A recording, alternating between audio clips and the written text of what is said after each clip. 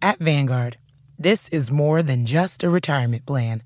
This is your cappuccino date in Italy, the beach house with the matching bicycles. It's your rental car down memory lane and weekends reuniting with friends from over the years.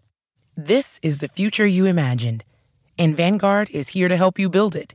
Because at Vanguard, you're more than just an investor. You're an owner. Discover the value of ownership at Vanguard.com. Fund shareholders own the funds that own Vanguard. Vanguard Marketing Corporation, distributor. For the ones going above and beyond. For the ones reaching out, helping out, and lending a hand. For the ones people count on. You can count on Grainger. Grainger offers supplies and solutions for every industry. Backed by 24/7 customer support and specialists to help with hard-to-find products. Because you've got everyone's back. We've got yours. Call, click Grainger.com, or just stop by. Grainger, for the ones who get it done. Today on the Zabecast, Super Week 2019 is upon us, and the Patriots are going for an insane sixth ring between Brady and Belichick. How much has changed since the start of the dynasty back in New Orleans? A ton. Andy Poland joins me. We'll talk Radio Row and the latest Alex Smith news, plus the Doomsday Prepper's dream home. Bonus Zabe is locked and loaded, so buckle up and let's go. Here we go.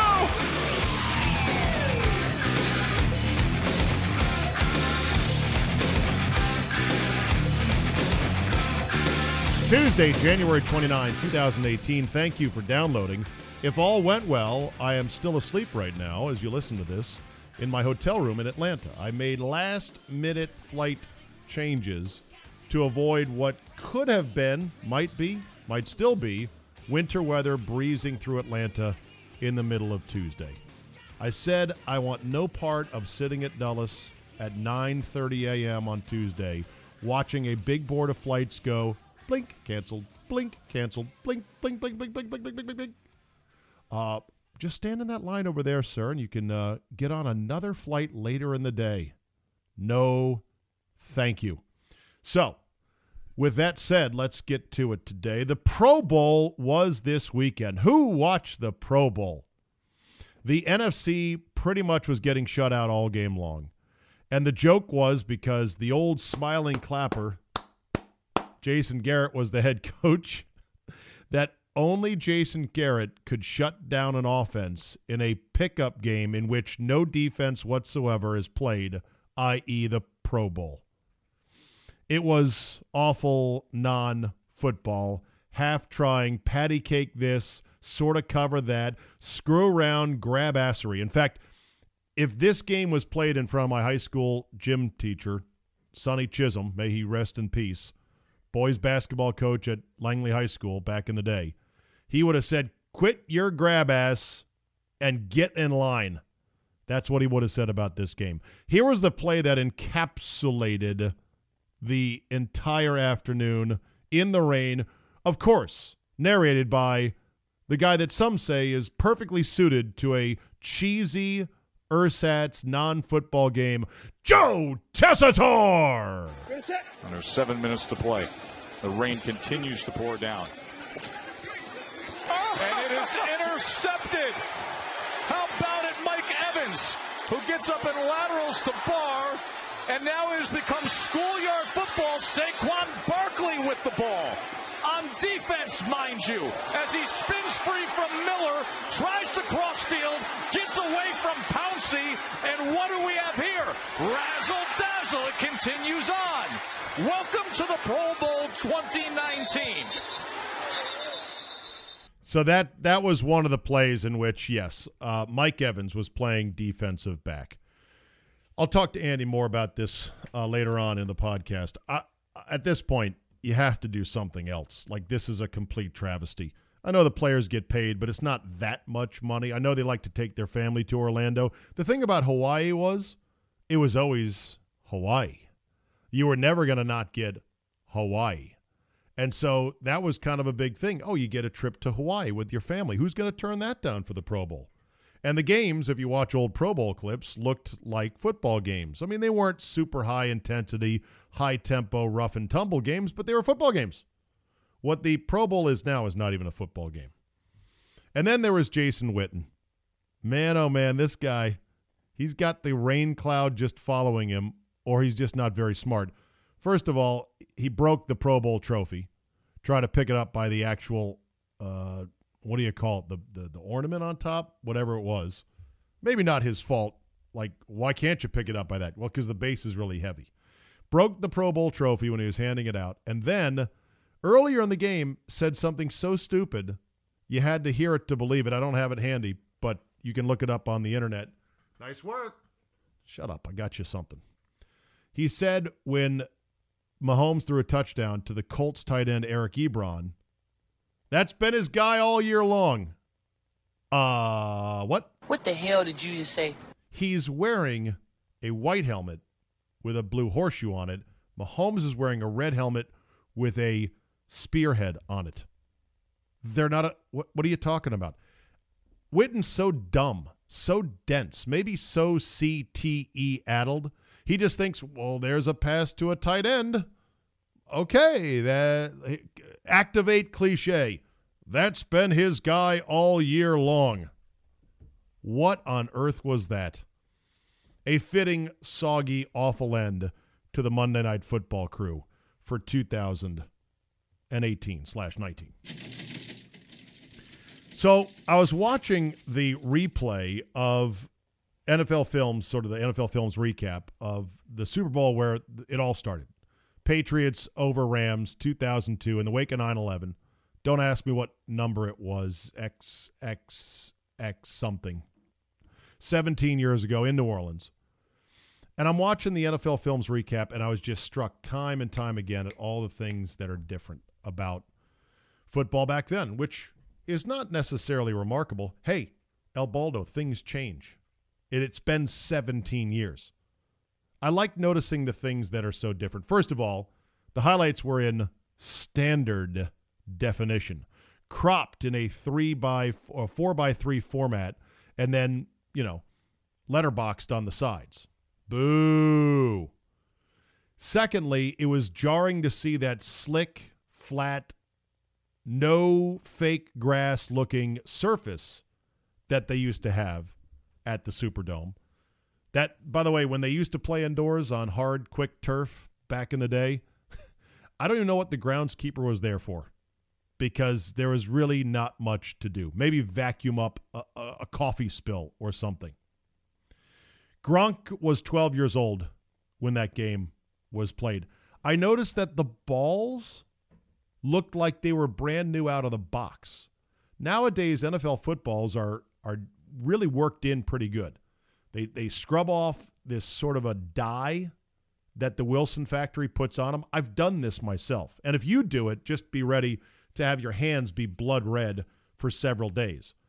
But you're supposed to take an NFL football, wash off all the wax and the coating and this reddish dye that goes on the outside of the football. And you do that, and then they sell, I bought from Wilson the prep kit. Nerd. That includes a conditioner, a little spritz bottle. Actually, no, it's a squeeze bottle of conditioner, and then you rub it in. It's got a brush where you're supposed to scuff up just a little bit, brush up the outside of the football.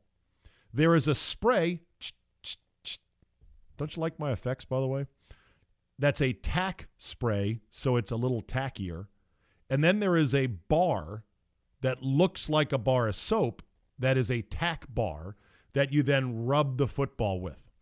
By the time an NFL equipment guy has prepped up a football properly, it looks brown. It looks dark brown. It looks like it's been left out in the rain. That's how dark it looks. And it's got a definite different feel to it.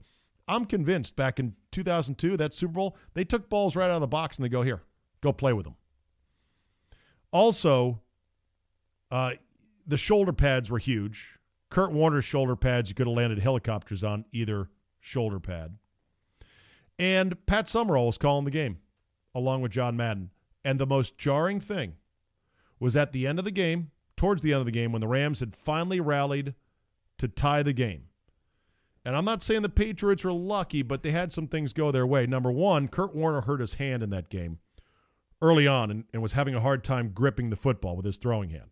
Finally got it together, and, they were able to get going late. Secondly, Mike Martz, the new head coach after Dick Vermeil retired the previous year, was just such a maniac throwing the ball and doing the greatest show on turf shit that he didn't give the ball nearly enough to Marshall Faulk, who was just an unstoppable back in the day.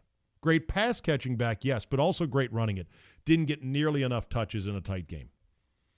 And then on top of both of those things, the Rams end up surging to finally tie the game late. And there's a minute and 21 left in the game. And the Patriots get the ball back at their own 17. And on television, I definitely remember it when he said it, and I heard it again. John Madden said that the Patriots should just play for overtime. Are you kidding me? Why? They came into the game as a 14-point underdog. A minute 21, the game is tied. You just need a field goal indoors. You're going to play for a tie? Not only did John Madden say that, but as I'm watching the NFL Films recap, they dub in the radio call. And I think it was the radio call of the Patriots. I'm not sure. But one of the two radio calls, it might have been a national radio call, someone suggested, oh yeah, they should definitely just play for the tie right now. It was so jarring because in today's day and age in which strategy and tactics and aggressiveness have evolved tremendously, that would be unthinkable. A minute and 21 seconds to go. All you have to do is get to about the 35-yard line to have a shot. The game winner, by the way, by Vinatieri was 48, I want to say, and it cleared easily. It was probably good from 55. But that was just the thinking back then, and nobody really disputed it. And that overtime back then was true sudden death. Coin flip, blink. Okay, you get the ball, field goal wins, good luck. Play for overtime. The other thing, and I had to rewind the NFL Films recap of this, that blew my mind, is that neither team had any timeouts left. Wow. What terrible timeout management back in 2002. To think that would happen today, I can't believe it. I don't believe it. I don't believe it will happen. Think if the Patriots had employed modern tactical thinking, which is second half timeouts are gold. They are used for 40 extra seconds of gameplay when needed and nothing else, not to avoid 5-yard delay of games, not to talk about what are we going to run on fourth down. They're used for 40 extra seconds when you need that 40 extra seconds more than air itself. If the Patriots if the Rams had all three timeouts, then when the minute 21 to go and the Patriots backed up at their own 17, guess what? This is kind of a snug suit I'm wearing. I feel kind of tight right now because we know they have three timeouts. We're going to run play number 1, timeout, play number 2, timeout, play number 3, timeout. If we're conservative and run the ball every time, that's 6 seconds, 5 seconds, 8 seconds, maybe. Let's see, they still got a minute left. Oh, shit. Then you say, well, we got to throw on one of those downs. Well, throwing's dangerous. As one football coach once said, when you go back to pass, only one good thing can happen, 3 bad things can happen. Would have been interesting. Neither team any timeouts left. With a minute 21 to go, and both on TV and on radio, people were suggesting, hey, you know what? Let's just play for overtime.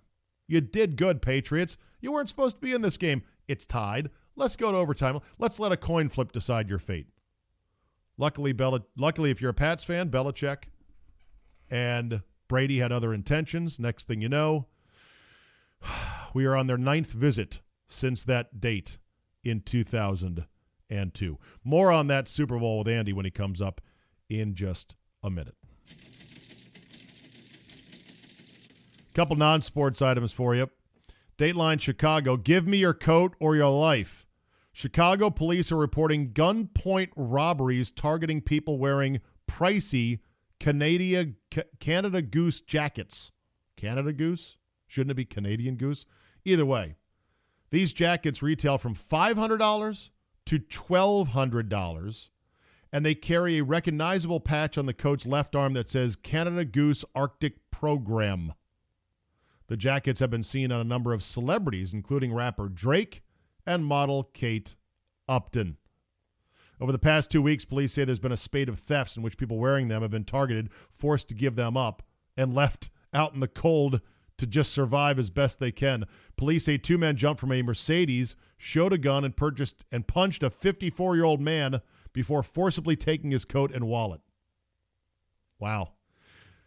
Of course, it brings up the greatest coat-related soundbite in pop culture history, Costanza. Gore-Tex. Hey, is it cold out? Really cold. Scary cold? I don't know. What's your definition of scary cold?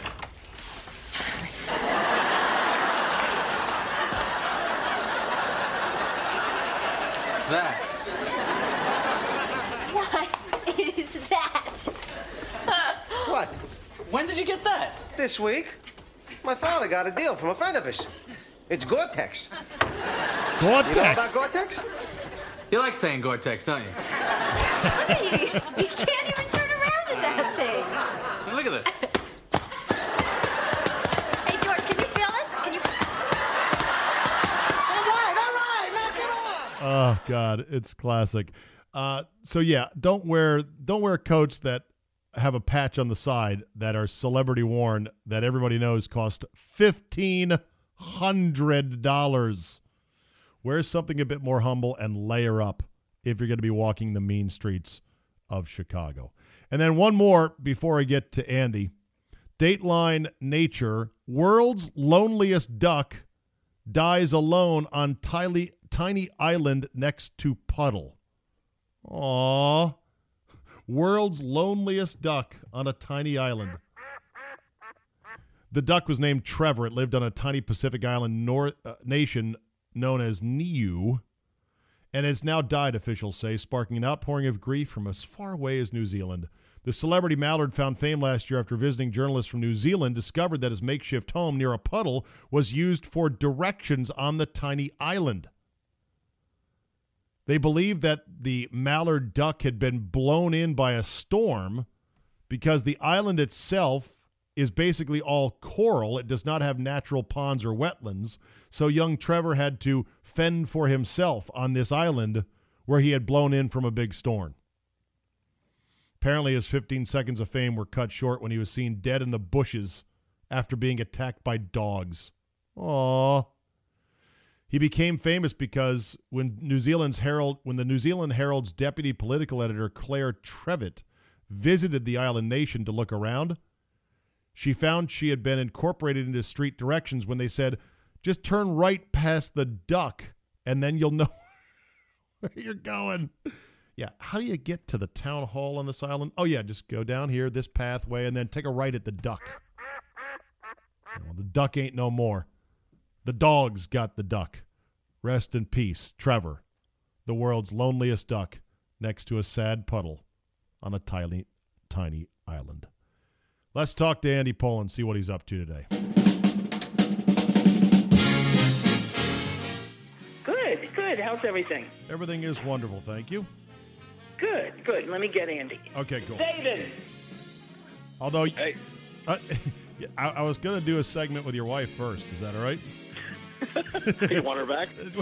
Yeah, let me get her take on the Terps. Put her on the phone real quick. All right, hold on. Okay. Arlene, pick up again. Zabe wants your take on the Terps. Arlene Hello? Arlene Pollin, everybody. Huge Terps fan. Arlene, how are the Terps doing in your mind?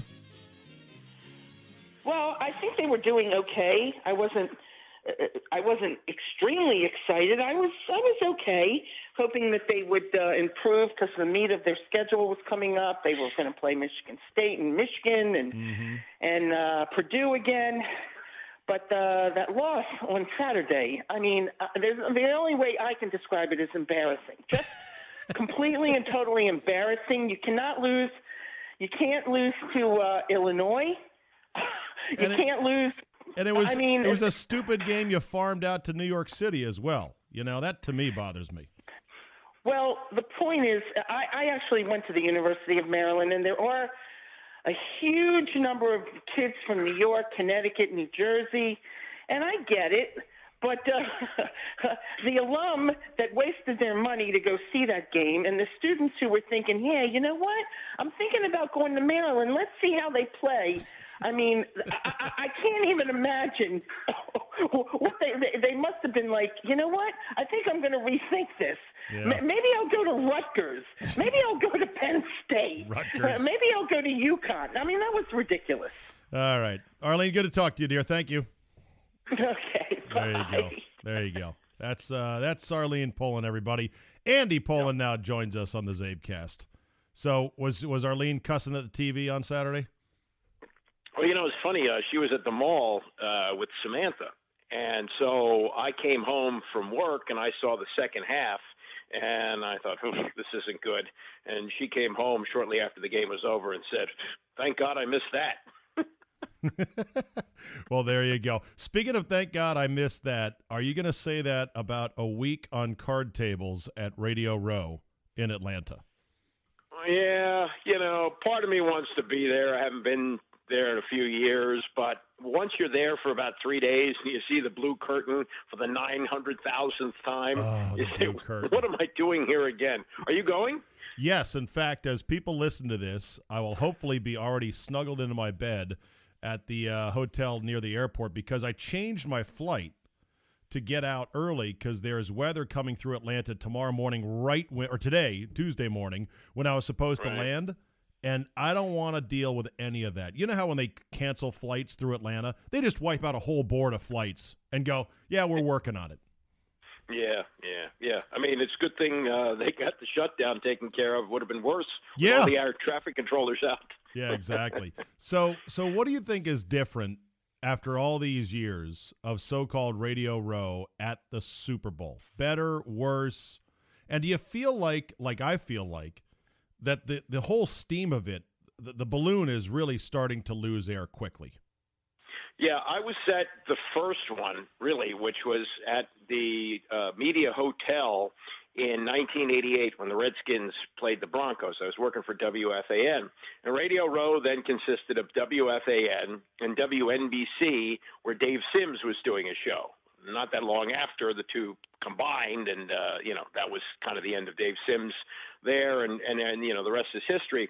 In the early 90s, I remember going, and it wasn't like it is now, in that somebody like Jerry Jones would walk into the area where Radio Row was, really, and it would be like a school of piranhas to try and grab them over to your table. It wasn't organized. Somewhere along the line in the 90s, everybody got hooked up with a product or a sponsor. And so it's a thing now where you have guys who have X number of athletes signed to X number of products, and you have to make like deals. So if you want a high roller guy or a big name guy, you have to take one of their lesser lights, on your show. Right. And right, because there's a whole different thing.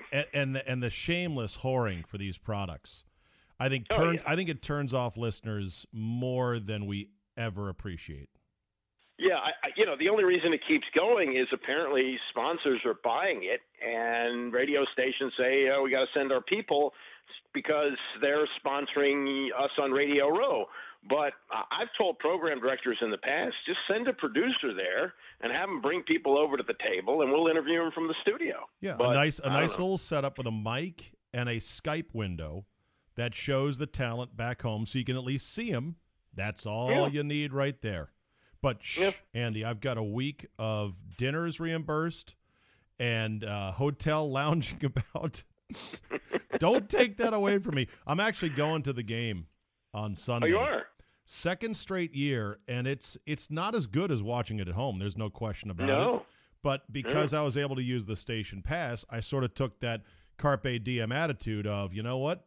This could be the last time, so I might as well take advantage of it. Yeah, the last one I went to was the one in Houston in 2003. It was the Patriots in Carolina, and that was the wardrobe malfunction, which I missed because I had to get over to the ESPN tent where I was going to do the post-game show with Mark May. So I left at halftime, And then and this was before you could check on your phone what people were tweeting or what people were saying about it, but word somehow filtered down to us that there had been this wardrobe malfunction, that what had happened. And we hadn't seen it, but we were talking about it on the air. And I have not been back inside a Super Bowl since. I've been to Super Bowls weeks, but not the actual game since then. Yeah. Now, I was at the 94 Super Bowl in Miami. And this is how prehistoric the technology was back then. It's one-on-one sports out of Chicago. We had cell phones, but they were like the giant Gordon Gekko in the movie Wall Street cell phones. Yes. That looked like Army-issued radios to call in airstrikes, okay? Yeah. I swear to God, the batteries lasted maybe 20 minutes, but we had them. So we go around trying to put these cell phones in the hands of whoever we can. And the access was a lot greater back then. So we had more success at it as young producers and update hosts and whatever. One night, though, my senior producer, Mark Jenskow, for One-on-One Sports Radio, and I go out to a restaurant where he has heard Jimmy Johnson likes to go. And he finds out as we get there, there's Jimmy Johnson. He goes up to Jimmy Johnson at this restaurant in Miami where he's having dinner with his buddy Dave Wanstad. And he somehow schmoozes Jimmy Johnson when he's done with his main course to step out into the lobby to get on a payphone to do an interview with Ted Green, who used to be the host at One-on-One Sports. I was flabbergasted. I said, that is the greatest guest booking I've ever known. And that's the kind of hustle we had back then. Nowadays, there's none of that. It's all layered. It's all controlled. It's all contrived. Yeah, but you can, if an example like that, you could now slap a cell phone in Jimmy Johnson's hand and say, you're on right now with Ted Green. Go ahead. You could do that. And Ted Green was such an asshole and had no appreciation. Was he? Oh, I have stories, Andy, that you wouldn't believe. Because here's how I know him. I know him from being a regular with Roy Firestone in the mid-'80s. Remember the Roy Firestone show on ESPN? Because he covered the Lakers. He covered the Lakers for the LA Times, but he was fired for that because he was filing game stories from his house. When he came to Chicago to do this radio show, and he was like the big talent they had secured in 1994, he acted like the world revolved around him, an ego beyond measure. And because he covered basketball, we went to the local YMCA once to play a game of pickup. And Ted was throwing these impossibly hard screens, elbows, calling foul. He was yelling out plays like NBA plays. Two down, rotate. Backside screen. Being a complete douchebag. And we were all just like, who is this guy? Well, but anyway, I had a similar thing with Skip Bayless in a pickup game in Dallas many years ago where I was on a team with Tim Kirchin, who was roasting his butt, and he couldn't have been a bigger jerk about it. Oh, my God, hold on. I was the one who was taking the ball on the check, and I was basically passing to Kirchin so he could blow by him. Yeah. Say, hold on that check. Hold up. Wait a second. I'm not ready. Nowadays, all the so-called big media stars, of which Skip Bayless is one, of which Rich Eisen is one, and Dan Patrick is one, they all have these incredible television setups where they port their radio show. Their radio shows are TV shows that get distributed via radio, and it's an interesting setup, but they all have their own studios in hotels, at the Turner headquarters. Like, they're not amongst us rabble anymore. No. That's the big thing, and that's one of the things that they've talked about with Francesa, who seems to be, stumbling in the outfield like Willie Mays these days. Oh, it's bad. And there was something in the Daily News about him having to be on the radio row with the unwashed masses, and that's something he's been able to avoid in the past. Is he really going to be down there? That's what I understand. That's what I saw in the New York papers. Yeah. Oh, my God. I did see him do – I saw for a while there a lot of radio shows had elaborate web streaming video setups where there was literally 3 or 4 extra guys and all this equipment and lighting meant just to stream web video back home. And I thought, how is this worth the money? Who's sponsoring this shit? I don't think many people do that anymore. Yeah, well, there was that guy, Nestor Aparicio, the cockroach of life, who used to just take pictures with everybody. That was his whole thing. I mean, I don't know what value that was. Remember when Nestor got into a fight with that guy? I think he was in Tampa. Dallas. I think it was a Dallas radio guy. Okay. Yeah. Well, right, but I think he was in Tampa. Again, all these ballrooms and convention centers blend together. Because you spend a week in these places, and you go to the same media lounge where they've got stale chips and warm Pepsi, and you're just like, God, I hate being here. But now I'm complaining. How about this? Yeah. How about the first couple of days where all you get are ex-athletes parading around saying the NFL should pay for their injuries and their pain that they're suffering now in their 40s. Yeah, there's that patrol. Ditko was one.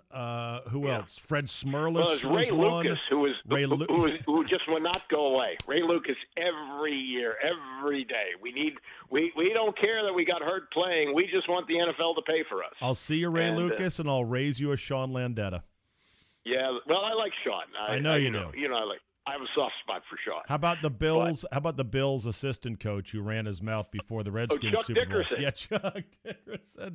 How about Gil Brandt? You want to see Gil Brandt shuffling around? Longtime former Cowboys executive. Gil Brandt, he works for somebody. He's either XM or one of the outlets. He's actually there working, but he's also a guest. And to be fair, I mean, he is sort of the godfather of modern selection of players. I mean, teams used to show up at the draft with a Street and Smith, for God's sakes. But he's there every year. And then there's always that awkward exchange of, so what are you doing now? I think my answer is going to be starving. That's what the fuck I'm doing right now. This business is the worst. And what used to be great about Radio Row is that they would have all the newspapers, major newspapers from out of town shipped in. And you could go down the line like a buffet and go, ooh, Chicago Tribune, ooh, L.A. Times, ooh, Boston Globe. And it was this great treat in the pre-digital age. Nowadays, why bother? Yeah. It's all at your fingertips. Yeah. And, of course, you and I were at the one in New Orleans where this Patriot dynasty began. And it was the Super Bowl that produced the lowest get-in price in modern history because of the post-9/11 security fears. Darren Rovell made his mark as a young reporter by tracking this story in New Orleans. Yeah, remember? No, I remember this well, and they did say, and I did go to that game, they said, get there early because there's going to be extra security. The game started at 6, so I probably got to the Dome by noon. There was a ring of tanks around the Dome. And your point about tickets, you couldn't get in unless you had a credential just to get in the ring. Then once you got in, they patted you down. They checked your credential. They ran through security. I mean, it was because we didn't know. I mean, that was the first real big national gathering and where the focus of the country was going to be after 9/11. Right. And everybody was saying, well, it's possible they could attack then. And, I remember that very, very well. I also remember this. That was the return of Vinny because – remember the year before, Marty had kicked him out, and I was working with ESPN Radio, so I hung around with Vinny quite a bit that week, and that's when he got his offer from Snyder to return faxed to him, and he was showing everybody it. He was? Oh, yeah. Did you see it? I saw it was $400,000 for the first year, $450 for the second year. Vinny Serrato showed you a document saying you can come back and fuck the team up some more. Well, it didn't wasn't didn't worded say that way, right? But he showed you he showed you and others the document. Oh yeah, here's an offer. Look at me, I can go back. Look, I'm back. Old Marty's gone. I'm back. Oh my God, what an idiot! And of course, that was the Super Bowl in which Andy and I, having just loaded up on some. Gumbo, decided to take in the evening air on Bourbon Street on a random Tuesday. And we start walking towards the end of Bourbon Street, popping in here and there. And we find a bar that's open on both corners of the street. And we walk in and we sit down on a bar stool and we look up at the TV and it's got Will and Grace. And we're like, no, that's interesting. We turn to our left. We're like, I'm sure there's a ball game on here. No, that one's Will and Grace. And then we turn to our right and there's another one on Will and Grace. And then we look around and we realize it's all dudes in the bar. And we said to ourselves, I don't think we're in Kansas anymore, Toto. why don't we leave? Nothing against not that there's homosexuals. anything wrong with that. Not that there's anything wrong. We just realized we're probably interrupting their Will and Grace party on a Tuesday night. Classic. Right, exactly. Yeah. All right. This Alex Smith report from Ian Rappaport that he will miss all of 2019. What do you make of it? There's a lot of different responses. One could be simply, well, duh. I saw the erector set on his leg as well. The other could be this is a strategic leak by the team to reset expectations downward for next year. What do you think? Could be. Or how about this? And I don't think this is the way it happened, but if you were going to script it, it wouldn't be a bad way to go. Alex Smith, knowing that the Senior Bowl was coming up, knowing that Bruce Allen was going to talk, knowing that Bruce Allen didn't always tell the truth, might have just arranged to make himself available to the media to take pictures of that contraption just in case Bruce went down there and said, oh, no, everything's fine. We expect Alex Smith to be ready for the start of minicamp and we'll be all good. Oh, do you think there was wow, that's interesting. Yeah, I mean, a preemptive strike against a known liar. Yeah. That he was shrewd enough to say to himself, okay, just so Bruce doesn't try and pull the wool over everybody's eyes, let me show you what's on my leg right now at the age of 35 and thinking maybe I can come back and play. The other part of this issue is that everybody's now saying, of course, oh, you got to draft Kyler Murray. Well, if you're going to draft Kyler Murray, then you're not going to have Alex Smith in 2020. You can't develop this kid in a year. And then in his second year, when you hope he's ready to go, say, oh, yeah, now you're going to have to sit on the bench because the $20 million a year quarterback is back. How much money would Alex Smith make in 2020, do you know? $27 million? I think he's due – I think over the next 2 years he's due a total of $55 million, however that breaks down. And how old will Alex Smith be in 2020? 36. How many 36-year-old quarterbacks coming off a broken leg that caused him to miss an entire season come back and pick up where they left off statistically? Have you ever heard of in your life, Andy Pollin? Well, I mean, Joe Theismann wanted to, but he couldn't because his leg grew back crooked. So I don't think there's anybody that I can think of at the moment. So do you think this is going to get ugly between Smith and the Redskins over his money? Because Bruce Allen has been known to viciously claw back money from guys that owe bonus money. I don't know how he's going to do it. Do you? Well, let Dirty Trick Segretti get going on this and figure out a way. Well, smoke him out, wait him out, freeze him out, pressure him out. I don't know. Make him say, are you working out to come back next year? Are you working out to come back next year? I don't know how it would happen. I just wouldn't put anything past Bruce Allen. Yeah, no, they've painted themselves into the worst case scenario happened to them. The one thing that couldn't happen happened. You got 9.5 games out of a quarterback who you guaranteed $71 million to. And part of me says this one we didn't deserve. The other part of me says, oh no, this is the gods punishing us for an otherwise bad idea. I don't know which way it goes back to what you could have done. You could have had Kirk Cousins for what he asked for, $19 million a year, which would have put him right in the middle of the pack. And as far as I know, Kirk Cousins in his entire career, which started in 2012, has never missed a snap because of injury. Yeah. You could have had him. Did I get you on record last week, or did Bruce speak after you about the "we're close" comments? Oh, no, that was I think we talked before that. I think didn't he talk like Tuesday or Wednesday of last week? So what'd you make of "we're close"? Well, you know, if you go 9-7 and you win a playoff game, maybe if you're Dallas, you can say that. But if you're 7-9, you're nowhere. You're not anywhere close. Kansas City's close. Kansas City almost made the Super Bowl. New Orleans is close. They almost made the Super Bowl. The Redskins are in the desert. And to say we just need to get over the hump, what is the hump? The hump is to make it as a wild card, to make it as a 8-8 division winner or 9-7 and go out in the first round. That stinks. Nobody wants that. Yeah. You consider that successful? It's a tragedy. Okay, real quick, Pro Bowl. What are we going to do with it at this point? This was the most farcical of all the Pro Bowls yet. I'm ready to kill it, and I'm a guy that doesn't like killing exhibitions. I didn't like it when Major League Baseball got rid of the game at Cooperstown where they dragged two MLB teams to actually come play an exhibition game. I don't like killing other all-star games. I want to preserve as much as I can. This is a disfigured beast that I can't warrant keeping alive any longer. I can't either, but I don't think the players want to kill it because they make money. Did you see the story of how much the winning team gets? No.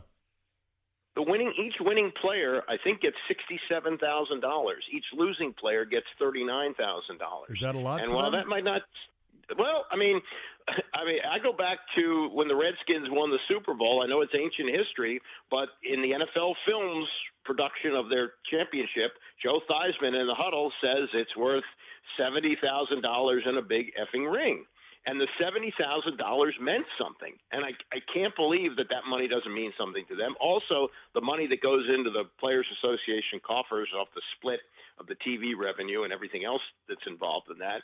I just think it is what it is. It's going to be played the week before the Super Bowl. It's in Orlando. If you want to show up, fine. If you don't, people apparently watch it. The TV ratings are not bad. So why would you get rid of it? I think the only thing that would get rid of it is a big, bad, major injury from a star player goofing around playing defensive end, like Alvin Kamara or Zeke Elliott or Mike Evans playing corner. You blow your knee out just planting. And then it's like, well, hold on just a second. This might not be so smart. Well, the one of the suggestions is they do a 7-on-7, kind of a pickup kind of thing, like without helmets. Yeah, just 7-on-7 teams where they have passing drills and so forth. Problem is, a guy diving for a pass might tear an ACL. Sure. Several years ago, remember they used to have this rookie thing in the sand in Hawaii.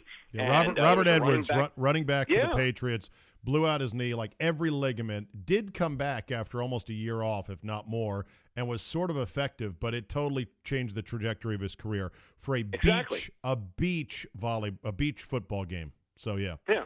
As So just guys like, want to avoid that. just like our dads always said, Andy, it's all fun and games until somebody loses an eye or blows out an ACL or breaks a leg or pick your ailment here.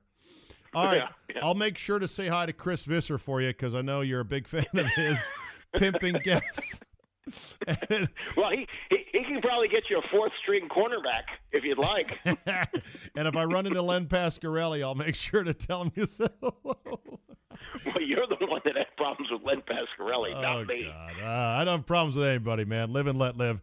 Andy, good to talk to you. I'll bring you back a souvenir. Sounds good. Thanks, Abe. We'll end on this today. Are you a prepper? Are you bracing for the end of days? Well, if you are, why don't you do it in style by purchasing a doomsday prepper mansion in the middle of the Nevada desert. The 4-story, 22-room, 8,000 square foot castle can be yours for under $1 million, $900,000. It is located 6,000 feet atop Gold Mountain, 35 miles south of Gold Field, Nevada. The closest sign of civilization is Gold Point, which is not much more than a ghost town turned into an Old West vacation spot 10 miles away.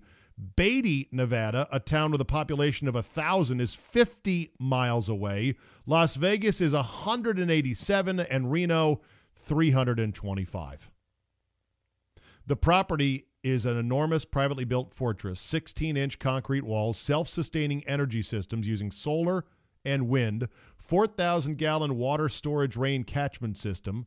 It's in the middle of the desert, like I said, and the owner has now added 2 enormous vintage pipe organs which resonate through the halls when played, adding to the oddity of the structure.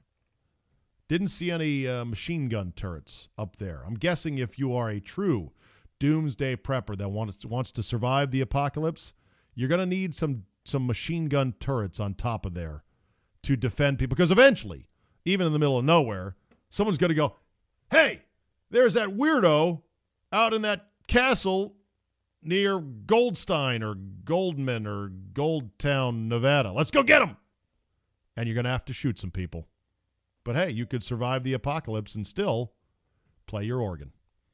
That will do it for me today. Thank you so much for listening. Download, subscribe, comment, and like. Tell a couple friends. We are on Radio Row Tuesday, Wednesday, Thursday, Friday on Team 980. I'll have some stuff from there for the podcast beginning tomorrow. And, of course, our premium Super Bowl 5 Ways podcast with me and Mr. X and our picks and our props comes Friday. Subscribe today at zabe.com/premium. Now get out there, be nice to a lonely duck if you can, and we will see you next time. January, sick and tired, you've been hanging on me. You make me sad with your eyes, you're telling me lies. Don't go, January. Don't be cold, don't be angry to me. You make me sad, come and see. Oh, January. A college degree was in your future. Then life took a different turn. Jump back into school with confidence in a program designed for adults like you. Experience the support of a personal enrollment counselor. They'll walk with you through every step of the enrollment process. Move smoothly from one course to the next, with books delivered right to you before each course. Returning to school can be seamless when you have the right support. Thrive without ceasing. Start today at adult.cornerstone.edu. For the ones going above and beyond. For the ones reaching out, helping out, and lending a hand. For the ones people count on. You can count on Grainger. Grainger offers supplies and solutions for every industry. Backed by 24/7 customer support and specialists to help with hard-to-find products. Because you've got everyone's back. We've got yours. Call, click Grainger.com, or just stop by. Grainger, for the ones who get it done.